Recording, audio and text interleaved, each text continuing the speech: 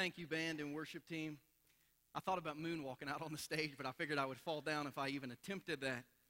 Our band is so good. I mean, I came in this morning and they were singing that song. I thought, what in the world? But Danielle always amazes me. And the reason she sang that song is because we end our summer-long series today. We've been in a series all summer long teaching on what we've called bedtime stories. And we've been looking at the greatest stories in the Bible and how they can impact our life. And today we end that series at the very beginning of the Bible. I actually, as I laid out the series, I laid it out early, really last spring, solidified it early this summer, and I got all the way through the end of the series, and I thought, I forgot a message that I think is critically important as we get ready to go back to school. I forgot a message that really challenges our people to look at themselves and to dedicate this next school year, or maybe this next calendar year from Labor Day to Memorial Day, this year, I'm really this year going to live the way that God wants me to live. Now, we have a group of people, I'm sure we have some in here today who are really getting ready to make an impact in our community. My little sister is a principal at a K through 8 school in Illinois. My older sister's husband, my brother-in-law, is also a principal at a school in kind of northern Illinois near Chicago. And I've been praying for them for the last couple weeks as they get ready to have students back and teachers back, as they get ready to really have influence on a lot of people. I've been praying for them. And I realize that we haven't really prayed over the teachers and the principals in our congregation yet. So if you're an educator, in our church, and you're getting ready to this week or next week start school, I'm just going to ask you to stand right now. And I just want, as a church, for us to pray for these teachers, these principals. I know we have some in our church. Maybe none of them are here today. Maybe they're just shy. Yeah, if you're an educator, I just want you to stand. If you're going to be having influence on students, just stay standing for a minute. And stay standing for a minute as you look at these people. Someone who did everything but finished their student teaching to get their degree in education. My dad's principal, my mom's a teacher, my little sister's principal, my brother-in-law is a principal. Educators are the most important and most, I believe, underappreciated, probably underprayed for people on the face of the earth, especially in the United States of America. So I'm going to ask you to pray today with me for these folks, and then every day next week I'm going to ask you to pray for these teachers, because they're going to have hordes of students that have been through who knows what this summer, that are going to come back into their classroom for the next year. Just pray that they can have great influence on the people that they're going to be with. God, I pray for these men and women who are standing, who, Lord, from kindergarten up to senior high, some of them administrators just working with teachers. Lord, they're going to come into great opportunities of influence and great opportunities of challenge as they start this week and as they start this school year. So, Lord, as a parent and as a pastor in this community, I pray not only for the teachers standing here today, but I pray for the teachers in every school in this great city, Lord, that are going to give their next 9 months to educate our children and to love our children and to be models for our children. God, I just pray that you'll bless them, give them wisdom, give them patience as the school year starts. And God, I just pray that you'll use these men and women standing right here to have influence for you wherever you place them and with whomever you place with them. And we ask these things in Jesus' name, amen. You can go ahead and be seated. Thank you so much for doing what you do. I'm going to ask you, if you have your Bible, to turn to Genesis chapter 4 today. And our ushers are going to come down the aisle. If you forgot your Bible, if you don't have a Bible, every Sunday we open our Bible, we study our Bible. If you need a Bible today, our ushers are coming down the aisle. Just wave at them and they'll give you one. If you don't have a Bible, this is yours. You can keep it. We've given away more than 300 Bibles since our church started about 11 months ago. And this is how we give them away. People need one at church. And if you don't have one, just write your name in it. This one's yours. If you just forgot your Bible and you want to have one today as we study God's Word, you can use this one and then just throw it on an usher's table when you leave, and we'll give it to someone else next week. But we're in Genesis chapter 4 today. In Genesis chapter 4, there are very few chapters in Scripture like Genesis chapter 4. Because in Genesis chapter 4, the Bible covers, if we connect it closely to Genesis 5 and 6, Genesis chapter 4 covers a minimum of 2,000 years of human history. I want you to think about that. A lot happens in Genesis chapter 4. As a matter of fact, in Genesis chapter 3, the only human beings that we know are named Adam and Eve. They're the only human beings that exist on planet Earth in Genesis chapter 3. By the time we get to Genesis chapter 5, we find out people who have been alive thousands of years. So Genesis chapter 4 is one of those, it's a historical transition chapter that's put in there just to get us from point A to point B. And in Genesis chapter 4, and I won't teach through all this, but for instance, in Genesis chapter 4, we learn about the birth, the growth, the birth and the growth of the industrial revolution in the early years of civilization. We learn about the birth and growth of society. We learn about spiritual progress. We learn about human civilization. We find out people who begin building cities and people who build factories and people who start listening to music and doing music. We find out people who finally start to worship God. Genesis chapter 4 is thousands of years of history condensed in one chapter. But Genesis chapter 4 is the first place in the Bible that we see the responsibilities that human beings have to one another. Genesis chapter 4 poses a great, great question to humanity, and it's the first time it can ever be posed to humanity. The question is posed, how responsible are we for other people? Are we responsible at all for other people? As churches, as Christians, as Americans, as human beings, are we responsible for anybody but ourselves? Are we responsible for anything other than that which happens in our own lives? And we find out, according to the Bible, if we start in Genesis chapter 4 and then just read through the rest of the Bible, we find out that really God has mandated us to be responsible for more than ourselves. We're going to study today the story of two brothers. Their names are Cain and Abel. We're going to learn some interesting things as we study along, but I want to talk to you today about this question. Are we responsible for the welfare of other people? Are we responsible to make sure that other people are taken care of? And here's what the Bible says in Genesis chapter 4. It says, Adam made love to his wife, Eve.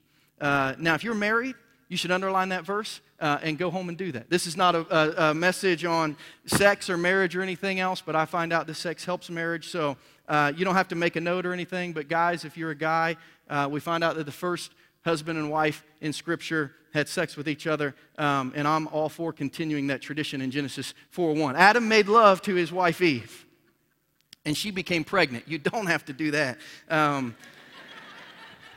That would be one way to grow our church, but I'm not mandating that by any means. Adam made love to his wife Eve, and she became pregnant, and she gave birth to Cain. She said, with the help of the Lord, I've brought forth a man. Later, she gave birth to his brother Abel. Now, Abel kept the flocks, and Cain worked the soil. So Abel was a shepherd, and Cain was a farmer. In the course of time, Cain brought some of the fruits of the soil as an offering to the Lord. And Abel also brought an offering, fat portions from some of the firstborn of his flock. The Lord looked with favor on Abel and his offering, because he brought the best, we assume. But on Cain and his offering, he did not look with favor. Maybe he brought the leftovers, we don't know. So Cain was angry, and his face was downcast. And the Lord said to Cain, why are you angry? Why is your face downcast? If you do what is right, will you not be accepted? But if you don't do what is right, sin is crouching at your door. And it desires to have you, but you must rule over it. Now Cain said to his brother Abel, let's go out to the field. And while they were in the field, Cain attacked his brother Abel, and he killed him. You might circle that verse 8 there. That's the first sin that a human commits against another human. One brother kills another. Verse 9, then the Lord said to Cain, where's your brother Abel? I don't know, Cain replied. Am I my brother's keeper? The Lord said, what have you done? Listen, your brother's blood cries out to me from the ground. Now you're going to be under a curse and driven from the ground, which has opened its mouth to receive your brother's blood from its hand. When you work for the ground, it's no longer going to yield its crops for you. You are going to be a restless wonder on all the earth. I want to go back to one question, and this is going to be the focal point of our time together in our Bible study. God asked Cain, where's your brother? And Cain said, I don't know. Am I my brother's keeper? Basically, what Cain was asking God is, am I responsible for someone else other than myself?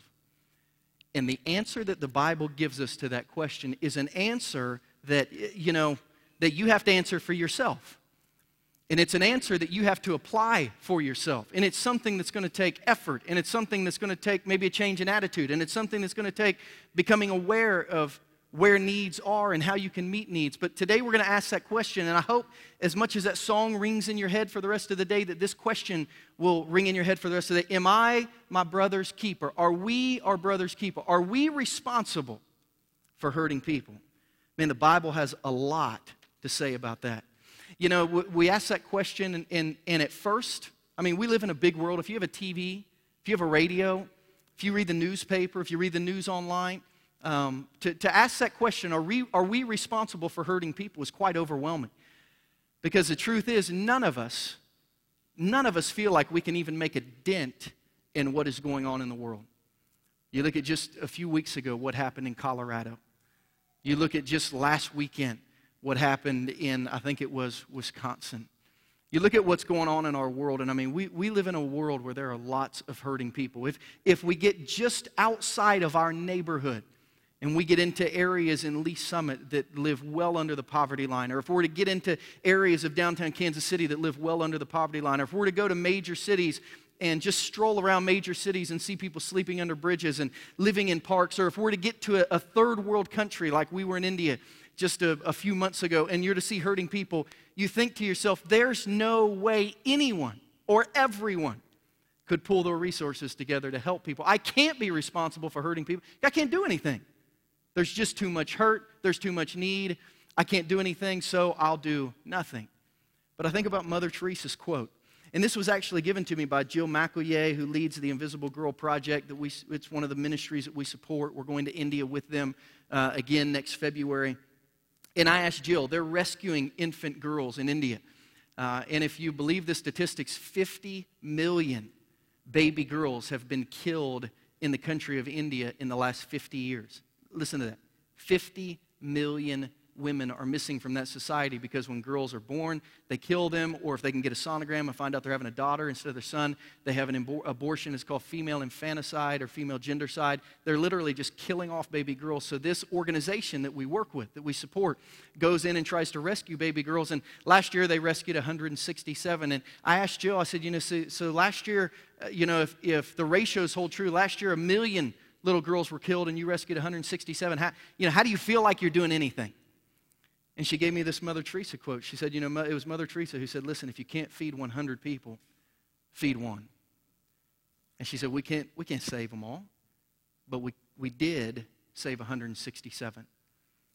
It's just a mindset that I can do something. I need to do something. We're going to learn today from the Bible, I'm responsible to do something. Am I my brother's keeper? As we look at the Bible, we find out that as Christians, maybe not as Americans, but as Christians that love God and that try to follow God's word, certainly our heart should try to be our brother's keeper. As we look through the Bible, we find first and foremost that the heart of God clearly is to look after hurting people. God's heart throughout Scripture, from Genesis to Revelation, and his continuing message through his prophets and to his people was that I see hurting people and I want to help them. Ultimately, if you read Isaiah chapter 61, and we won't go there today, but on Jesus' first day of ministry, like if Jesus would have started a church, we started our church September 18th, 2011. That day I preached on James and who James was and the uniqueness of James's life, and then I kind of taught through the book of James early in our church. Jesus' first message to the people was from Isaiah 61. And in Isaiah 61, God tells the prophet Isaiah to tell Israel, hey, here's what the Messiah will do. Here's what the Savior will do for people. And basically, Jesus opened the Bible and said, listen, when the day of the Lord comes, hurting people are going to be helped. And Jesus said, I'm here to do that. I'm here to help hurting people. It's really interesting. Jesus had a cousin. His name was John. We call him John the Baptist because we remember him more by his job than by his name. But John the Baptist was Jesus' cousin. I'm sure they grew up together. They did ministry together. John baptized Jesus as kind of a coronation to his public ministry. And then John got thrown in jail. And when John was in jail, probably awaiting a certain death, and Jesus was out doing ministry, John began to have doubts about his faith. John began to have doubts about if Jesus was who Jesus said he was. And John had disciples who were bringing him food every day. In those days, they didn't feed you in prison. If somebody didn't bring food to you, you would die. So he had people who were bringing him food. And one day, John pulled his disciples together who were helping him in prison. And he said, listen. I need you to go ask Jesus, are you really the Messiah? Because, I don't want to lose my life in prison if you're not really him. Are you really the Messiah? Would you please just tell me, did I get it right? Are you really the Messiah? And look at how Jesus answered that question in Matthew chapter 11. Here's what Jesus said. When John said, are you the real deal? Here's what Jesus said. When John, who was in prison, Matthew 11, starting in verse 2, heard about the deeds of the Messiah, he sent his disciples to ask him, are you the one who is to come, or should we expect someone else? Jesus replied, go back and report to John what you hear and what you see. The blind receive sight. The lame walk. Those who have leprosy are cleansed. The deaf hear. The dead are raised. And the good news is proclaimed to the poor. Blessed is anyone who doesn't stumble on account of me. John said, Jesus, are you really the Messiah? And Jesus answered by saying, listen, tell John that hurting people are radically having their needs met through my life. What people are lacking, I'm bringing to them. Tell John not to fall away. I'm doing what God has sent me to do. I was asking an interesting question 2 weeks ago. Our church is about a year old now, and we have 2 church planning partners who invested in our church before we became a church. They give us great coaching. They give us leadership. They oversee our budgets. They do a lot to help us. And after a year, we were doing kind of interviews with them. They just wanted to see how we were, if we were healthy, if good things were happening in our church.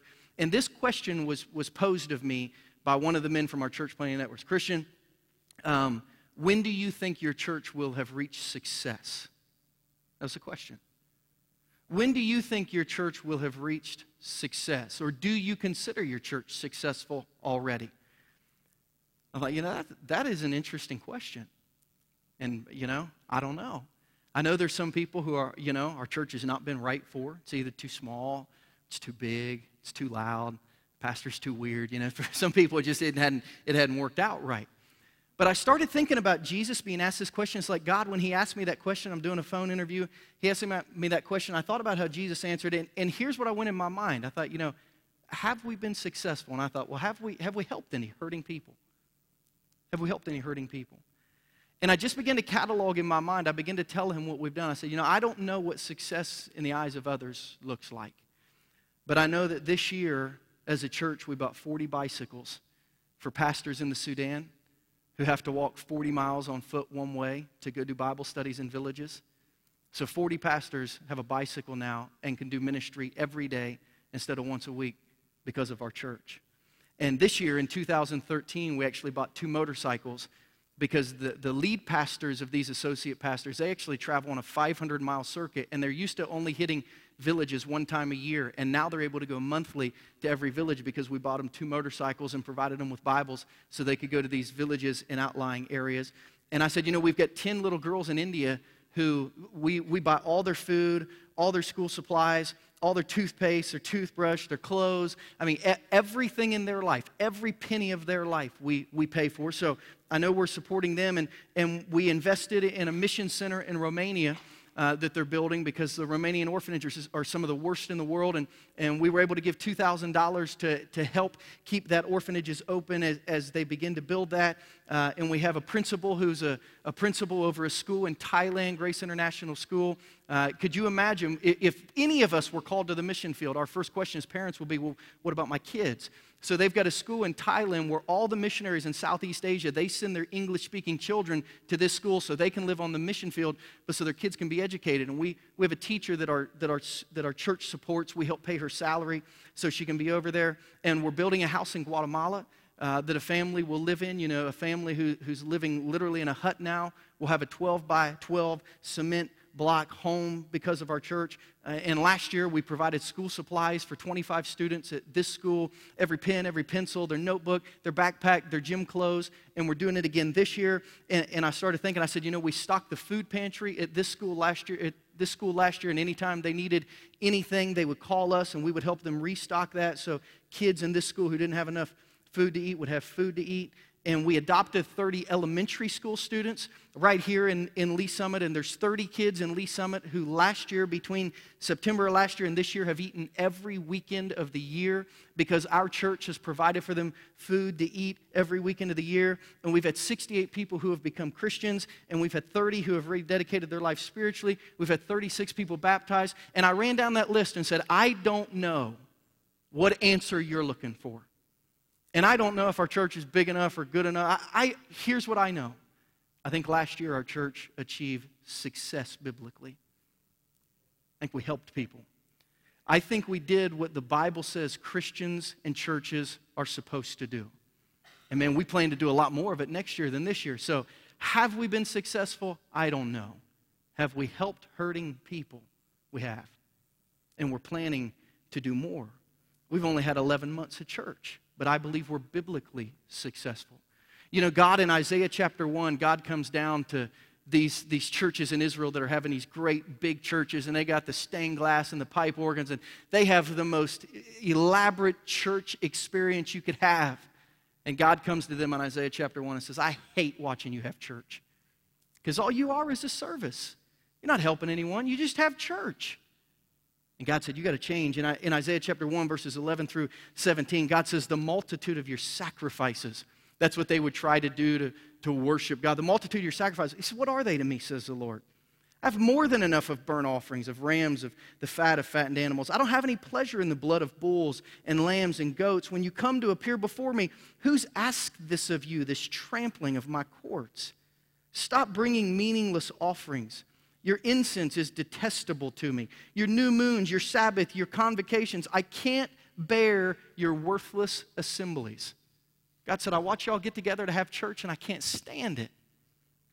Your new moon feast and your appointed festivals. These are like their old school revivals. He said, I hate them with all my being. They've become a burden to me. I'm weary of bearing them. When you spread your hands out in prayer, I hide my eyes from you. Even when you offer many prayer, I don't even listen because your hands are full of blood. And then he says this, wash and make yourselves clean. Take your evil deeds out of my sight. Stop doing wrong. Learn to do right. What is right? Seek justice. Defend the oppressed. Take up the cause of the fatherless. Plead the case of the widow. God says, quit just going to church and help hurting people. Because your Sundays don't impress me. Your service and your speakers and your pipe and your lights and your Michael Jackson, they don't matter if you're not helping hurting people. That's what God says. That's not me. That's what God says. So Cain says, am I my brother's keeper? God says, you're darn right you are. If you're a follower of mine, yes, you're supposed to be helping hurting people. In James chapter 1, James gave this same message to the New Testament church. Isaiah 1, Old Testament church. James 1, New Testament church. James says, religion that God our Father accepts as pure and faultless is this. Look after orphans and widows in their distress. Keep yourself from being polluted by the world. Help hurting people. Grow spiritually. That's good enough for God. That's what God wants you to do. So God's heart is to help hurting people. But for us, this can't become just a line item in our budget. Oh yeah, give them a little money. This has to become an attitude of our heart. And that's number 2. Being my brother's keeper has to become an attitude of the heart where we actually think about this. We're purposeful in this. We look for ways to do this. We look for ways to engage in this. And our heart and our mind are constantly thinking of people that we can help. Brothers who are in trouble. You know, Cain's answer was literally perceived as this. So God asked Cain, where's your brother? Here's how Cain answered. Cain's biblical answer was, am I my brother's keeper? Here's what Cain was saying to God. He's not my problem. Where's Abel? I don't know. Abel's not my problem. You know, I believe when God looks across Lee Summit, he sees hurting people. He sees broken marriages. He sees teens that, because of things that teenagers do, are breaking their parents' hearts. He sees school districts in need. I was talking with my neighbors yesterday about the Kansas City, Kansas school district and what's going on down there, and just the difficulty that these kids, kindergarten through 12th grade, are going to have to get good education. I think God sees it, and his heart is hurting, and he's wondering, who's going to help? And there's a lot of people saying, I don't know. Like, that's not really my problem, God. When we have an attitude of the heart that, hey, I can't help 100, but I can help one, we become more like Jesus wants us to be. You know, unfortunately, I kind of have grown up in a church that likes to judge hurting people more than helping them. Is anybody with me on that? Probably those of you who are in the generation under the age of 35. Like, we look at hurting people and we like to talk about why they're like that than what we can do to help them not be like that. It's just easier. It's easier to pass someone on the street who's asking for money. It's easier to think, get a job than to give them $1. And you know what? The attitude, the hard attitude of being my brother's keeper is, you know what? I can't fix this guy's life, but maybe I can buy him a cup of coffee. I can't do everything. I can do something. If we'll quit letting our minds wonder why hurting people are hurting and instead try to figure out how we can help them, then we might progress forward not only as a country, but goodness, as a church too. I'm reading a book right now called Sifted by a pastor by the name of Wayne Cordero. He has a church, actually has several churches. I think he has a church on each one of the Hawaiian Islands. I don't know why God didn't call me to start churches on the Hawaiian Islands, but he's got a bunch of churches in Hawaii. And his mantra early in his church, when they had like 10 or 12 people, is he said, we're going to live with our hearts, and we're going to serve with our hearts. And he said, in the early days of our church, when we were wiping off cafeteria tables, we used to tell our people, clean the cafeteria table with your heart. You're not cleaning it with a rag. You're not cleaning it with your hand. You're cleaning this cafeteria table with your heart. We used to have to wash toilets. We'd go into the schools, and the toilets wouldn't be just broken down. They'd be filthy. So we cleaned the toilets before church, and we'd tell people, look, you are not cleaning that toilet with a brush. You're cleaning that toilet with your heart. We would tell our greeters, our parking people, you are not just out there waving at people. You are serving with your heart. And we tried to help people connect their heart to what was going on. Our mission statement as a church, we say this often, hopefully often enough that it kind of sounds familiar in your head, is we want to see people who are far from God become passionate Christians that make a difference in the world. That's what we're all about. If you ask how do we judge success, we ask 3 questions. Are we seeing anybody far from God become closer to God? Are people who are Christians growing deeper in their faith? And is anyone helping anyone? If the answer is yes to those 3 things, we're headed in the right direction as a church. But the heart of our organization are the people in our community who right now are not as close to God as they need to be. Maybe they have 0 relationship with God. Maybe they're away from God. But our heart as an organization is to find people who are unchurched or de-churched, away from church, and to have them hear about our church, want to come to our church, and when they come one time to have one good experience that will hopefully allow them to come back and begin their own spiritual journey with God. And we understand that our first touch on the life of anyone who ever walks in our church, we understand there are probably some people in our church today, this is your very first time here, and maybe you haven't been in church for a while, and we understand as a church, we are in one end of a rope on your life, playing tug-of-war with Satan, according to Scripture. In Ephesians chapter 6:12, the Bible says, our struggle, the struggle of people in the world is not against flesh and blood. That means your struggle's not with your boss, your struggle's not with your job, your struggle's not with the economy, your struggle's not with the president, Congress, the Supreme Court, the Senate. Our struggle it's not against anyone. It's against the rulers, against the authorities, against the powers of this dark world, and against the spiritual forces of evil in the heavenly realms. We are in this cosmic battle where Satan is trying to destroy what God made perfect in Genesis chapter 1 and 2. And as a church, we understand that on one end of your rope is life trying to suck you back and wear you out and empty you and disturb you and distress you and depress you and discourage you. And we're on the other end hoping that we can connect you to the light of God, to the life of Jesus, to a church that will love you and hopefully work with you and your teenagers and your kids. And we understand that every Sunday, one of my church planting coaches told me, Christian, every Sunday at your church will be somebody's first experience ever in church and someone's last chance ever at church. Every Sunday. Someone will come and it's their very first time that they've ever experienced church. And someone will come and they're planning on it being their very last time if God doesn't do something. Every Sunday, you have a first chance and a last chance. You can't miss. It's why we do church the way that we do church. I read a book before we started our church called, I think it's called Fusion. That could be the wrong word. Fusion or Activate by Nelson Searcy. And he talked about people who come to a church for the first time make up their minds whether or not they're going to come back within 7 minutes of turning off the road that leads to your church. Before they hear the music, before they hear the preaching, someone will decide, probably before they hit the doors, whether or not they like or don't like a church. That's why we put up all the signs that we put up. That's why we have parking. Listen, our parking lot is 4 times bigger than the amount of cars that we ever have. Nobody needs to be pointed apart. We wave because we want people to know we're glad that you're here. See, our clock, when they turn off 150 highway, the clock starts on whether or not somebody's going to come back to our church and grow spiritually. It's why we have way too many greeters, and it's almost like going through the gauntlet to get in our church because you have to shake hands with 30 people, and, some of our germaphobes have started slipping in the back door, and, we watch people who wait in the parking lot until they see us, and then they sneak by on the grass. I mean, I know who you are who don't like to shake hands, and that's cool. You don't have to shake all of our hands every Sunday. I get it. But it's why we do what we do. It's why we serve coffee and donuts, because people are more comfortable with something in their hand than just walking around and not knowing anyone. It's why we have huge signs when you walk in. The first things that people ever want to know when they walk into church is where's the nursery and where's the bathroom. See, nervous people usually got to pee, right? You know what I'm talking about? And the last thing you want to do is say, hi, I'm John, I'm new here, where's the bathroom? That is an awkward question to ask someone you don't know. So as soon as you walk in, we have signs that say, and the second one is childcare, where's the nursery?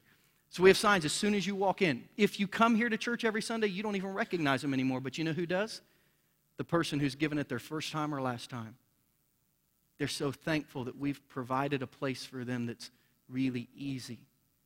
You see, we've tried to develop the attitude of a heart that is our brother's keeper. Every Sunday, and I get here at 7 a.m. with our setup team, and every Sunday after everything is set up, I start outside and I walk in as if I'm a new person. And I stand at the door. Nobody sees me do this. I don't take anybody with me. I stand at the door. I make sure all the signs are in the right place. Make sure everything's where it needs to be, because I know that today will be somebody's first chance and last chance. And man, I don't want to mess that up, because my heart is all in. I mean, my heart is all in. And that's where I want to get all of you as a church. Are we our brother's keeper? We sure are. We can't help everyone, but boy, if they're going to show up at our doorstep, we can help them, or we can try our hardest to help them. Think about that, 7 minutes. I want to read you just to prove my point. One of the men in our church who became a Christian in one of our very first services and was baptized last spring used this in his testimony. And I pulled these 2 paragraphs from his testimony. He says, I'm 26 years old, and prior to coming to Journey Church International last fall, listen, I had never been to 2 consecutive church services in my entire life. There's a lot of people in our community like that. I grew up with a sour taste of what church had to offer. I never knew what it was like to develop an actual relationship with God. Most churchgoers I knew weren't even good people, so I was turned off with the whole idea of organized worship because of hypocrites. Somebody came last week, and they have some friends who had visited our church, and he sent me a note and said, we're from a church. Things didn't work out great. And he said, there are a lot of hurting people who visited your church today. Thank you for blessing us by just allowing us to heal. You see, the heart of the gospel is knowing that today someone is here who is hurting. You might see those 3 empty chairs right there on the front row. You know why those 3 chairs are empty? I don't know, but I have a guess. My guess is somebody came today from the nursery and said, we have more kids than help, and we need someone to help serve in the nursery. So today, somebody is in here hopefully being healed, being ministered to, whose kid is being watched because 3 teenagers chose to leave their seats and go rock babies so that some mom today could just rest, heal, get ministered to. That's the heart of, am I my brother's keeper? Anything I need to do. We understand that somebody's first time to a church is like a first date. You remember that first date, don't you? In high school, back if you're my age in the late 90s, you ain't going to go on a first date without some chewing gum, right? I mean, just in case, right? I mean, you know what I'm talking about, Little Big Red. I mean, you know what kind of gum it was for you. Put a little Cool Water on, a little Boys to Men on the CD player. I mean, that first date, you know what I'm talking about. French roll those jeans real tight at the bottom. You remember that? Y'all remember that? I mean, first date, first impression. It's got to be good first time. That's how Danielle's laughing. Danielle's like, I don't even like Big Red. Just kidding. That's how my heart is towards every Sunday at our church. It might be somebody's first time. Today is a first date with somebody who's trying to find their way back to God. It's got to be good. Today's got to be good. Every day has got to be good. When we move from a mindset to it's not my problem to a heart attitude of how can I serve, the only question then becomes the how. Okay, I want to be my brother's keeper. What am I supposed to do? And that leads me to point number 3. Being my brother's keeper requires an awareness of needs. It's one thing to say, yeah, I'm available. It's another thing to have somebody, well, tell me what to do. Tell me how to serve someone. And that's where, as we look into Scripture, this great question is asked. In Matthew chapter 22, verses 36 through 40, this won't be on the screen. I'll just talk through it. A teacher of the law went up to Jesus, and they asked Jesus, hey, Jesus, what's like the greatest law that there is? The New Testament Pharisees and Sadducees and scribes had broken the Old Testament down into like 600 do's and don'ts. And he wanted to know, which one's the most important? And Jesus said, it's simple. Love the Lord your God with all your heart, soul, mind, and strength. That's the first and greatest commandment. And then he followed and he said, the second's very much like it. Love your neighbor as yourself. So the scribe asked a great question. So who's my neighbor? Now, love God, got that. Love people, got that. But like, what people? Love your neighbor. Okay, who's my neighbor? So Jesus says, let me tell you a story. In Luke chapter 10, verses 25 through 37, he answers this man's question. Who's my neighbor? How am I supposed to fulfill this great commandment? But Jesus said, let me tell you a story. On one occasion, I'll wrap the whole thing. On one occasion, an expert in the law stood up to test Jesus. Teacher, what must I do to inherit eternal life? What's written in the law? How do you read it? He answered, love the Lord your God with all your heart, soul, mind, and strength. Love your neighbor as yourself. You've answered correctly, Jesus replied. Do this and you'll live. But wanting to justify himself, he asked Jesus, well, who's my neighbor? In reply, Jesus said, a man was going down from Jerusalem to Jericho when he was attacked by robbers. They stripped him of his clothes, they beat him, and he went away, leaving him half dead. A priest happened to be going down the same road, and when he saw the man, he passed by on the other side. Don't miss here what Jesus is doing. Who's the first guy who went by? A priest, a religious person. Jesus is making a point here. A religious person happened to be going down the same road, and when he saw the man, he passed by on the other side. So too, a Levite. A Levite, like a priest would have been a pastor, a Levite would have been somebody who worked at the church. Jesus is making a point. Another Christian, when he came to the place and saw him, he passed by on the other side. But a Samaritan, put in here in the blank, the nastiest, vilest, most far from God person you know. But a Samaritan, as he traveled, came where the man was, and when he saw him, he took pity on him. He went to him, he bandaged his wounds, he poured on oil and wine, he put the man on his own donkey, he brought him to an inn, and he took care of him. The next day he took out 2 denarii, and he gave him to the innkeeper, and he said, look after him, and when I return, I'll reimburse you for any extra expense you may have had. Now, which of these 3 do you think was a neighbor to the man who fell into the hands of robbers? The expert in the law replied, the one who had mercy on him. And Jesus told him, go and do likewise. Listen, someone who loves their neighbor is somebody who simply will stop and try to meet a need when they recognize it. No one in this room is going to cure the problem of world hunger. No one in this room is going to create fresh water to drink for the tens of millions of people in our world that don't have fresh water to drink. More than 70% of the people in the world have never been on motorized transportation. They walk everywhere. More than half of the world doesn't have shoes. I mean, there are great needs out there, and we hear those, and we think, well, what can I do about it? You can see a need and meet a need. That's having the heart of my brother's keeper. I see a need, and I try to meet a need.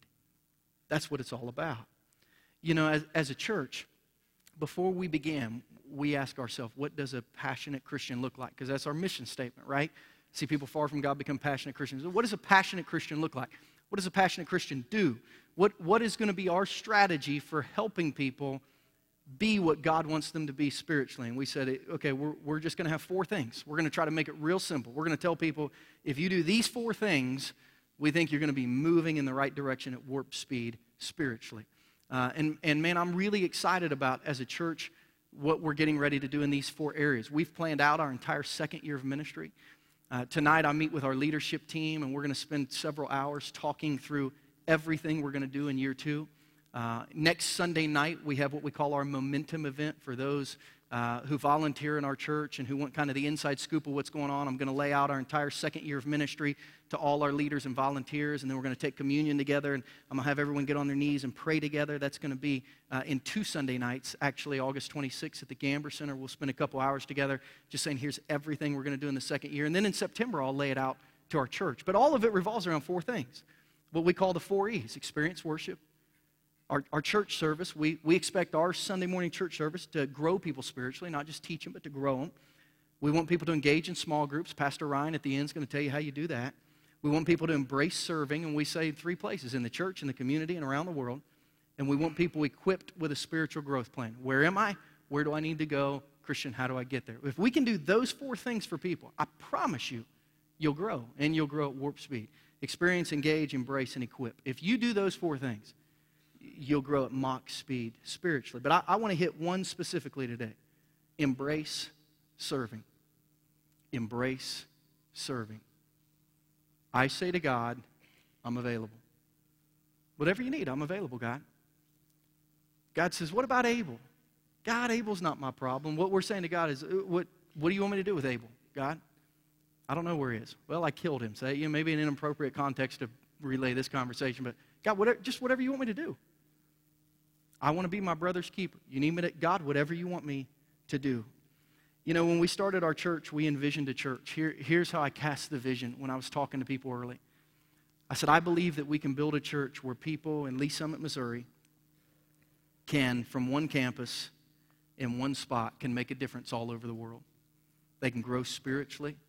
They can make a difference in the lives of hurting people. They can make a difference all over the world. Just by being engaged in our church, they can literally be their brother's keeper. They can do what God wants them to do. Case in point, I asked our finance office this week, I said, give me a list of the kids in our student ministry who have ever given in the offering. And I'm making a specific point with this. I wasn't looking for a specific kid. I just wanted names because I was trying to prove a point. Give me the list of the kids in our student ministry, only 30 or so of them, who have given in the offering. And I looked that list over, and I saw one of our kids who's given in the offering, not hundreds of dollars, 10 or 12 bucks, who have given in our offering. And I looked at this kid, and I thought, this one kid, and by the way, her name is Casey. You see this little thing? She made this for me. It says PC. That's my youth ministry nickname, standing for Pastor Christian. I told him I'm glad my name is not Paul because I'd not want to be PP to all the kids in the youth group. But I was looking for a kid because we have about 5 kids in our church that serve every Sunday. They serve in the nursery. They get here early. They help with pre-service childcare. They do internet. They serve. They help. We have several who go serve in the community every other Saturday when we do stuff in the community. And I know we have some who are growing spiritually, but I needed one who had given in the offering for this reason. As an example to you, that this young gal who's going to be a senior next year, through our church, with what she has given, she's helped build a house in Guatemala and feed orphans in India and support an orphanage in Romania and given transportation to pastors in the Sudan. She's fed hungry kids that go to the school. And she's given backpacks and school supplies to kids who go here who don't have any. You see, just by being a part of our church, she has been her brother's keeper all over the world. She has served people in this church. If you have a child in the nursery today, she's one of the people who was here at 7 a.m. with our setup team setting it up this morning. She has served you, hurting people, by being engaged in serving. And she's growing spiritually like crazy. Everyone in this room has the opportunity to be their brother's keeper by being aware, by having a hard attitude of being willing to do it, and by understanding that question of Cain's, am I responsible? That God's answer is, yes. If you love me, you are. So here's how I'm going to close our service today. I'm going to close by allowing you, because there's a lot of you like Casey this morning, who you are already your brother's keeper all over the world. But as we enter a new school year, I want to allow the rest of you to embrace the opportunities that they have. And we're going to do that in just a minute with one of the forms we gave you. But let's pray first and dedicate this time of recommitment, of new commitment, of first commitment to God. Heads are bowed and eyes are closed. And Lord, we come to you in Jesus' name today. And Lord, we are aware, as we've gone through bedtime stories, we've read some of the greatest stories in the Bible, but have never thought to apply them to ourselves. And Lord, there are some people in this room who could tell the story of Cain and Abel, but have never asked themselves, am I my brother's keeper? Am I responsible? Am I doing anything? And God, I pray that you will allow us to be a church that doesn't just learn Scripture, but that acts upon Scripture. That never turns into an Isaiah 1 church that is so impressed with its Sunday service, but isn't helping anyone outside of the church ever at any time. God, we want to be the church that you have called us to be. We want to embrace being available and having a hard attitude that, God, whatever you need me to do, I'll do. I may not be able to go to Africa. I may not be able to go to India. I may not be able to serve every Sunday of my life. I may not be able to go downtown and serve once a month, but I can do something. And God, that thing that I can do, I will do. God, thank you for the men and women in this church who are their brother's keeper. This year, their money has gone all over the world through what they've invested in our ministry. Their hours show blood, sweat, and tears for hurting people and people who have never gone to church twice in their life to the same church, but they've done that at this church because of how well people have served. And God, I pray that you'll fix our hearts and our minds, our attitudes and our awareness to be our brother's keeper. We can't change the whole world, but we can change a little bit. And Lord, help us to be responsible and aware of our little bit. We ask these things today in Jesus' name. And everyone said,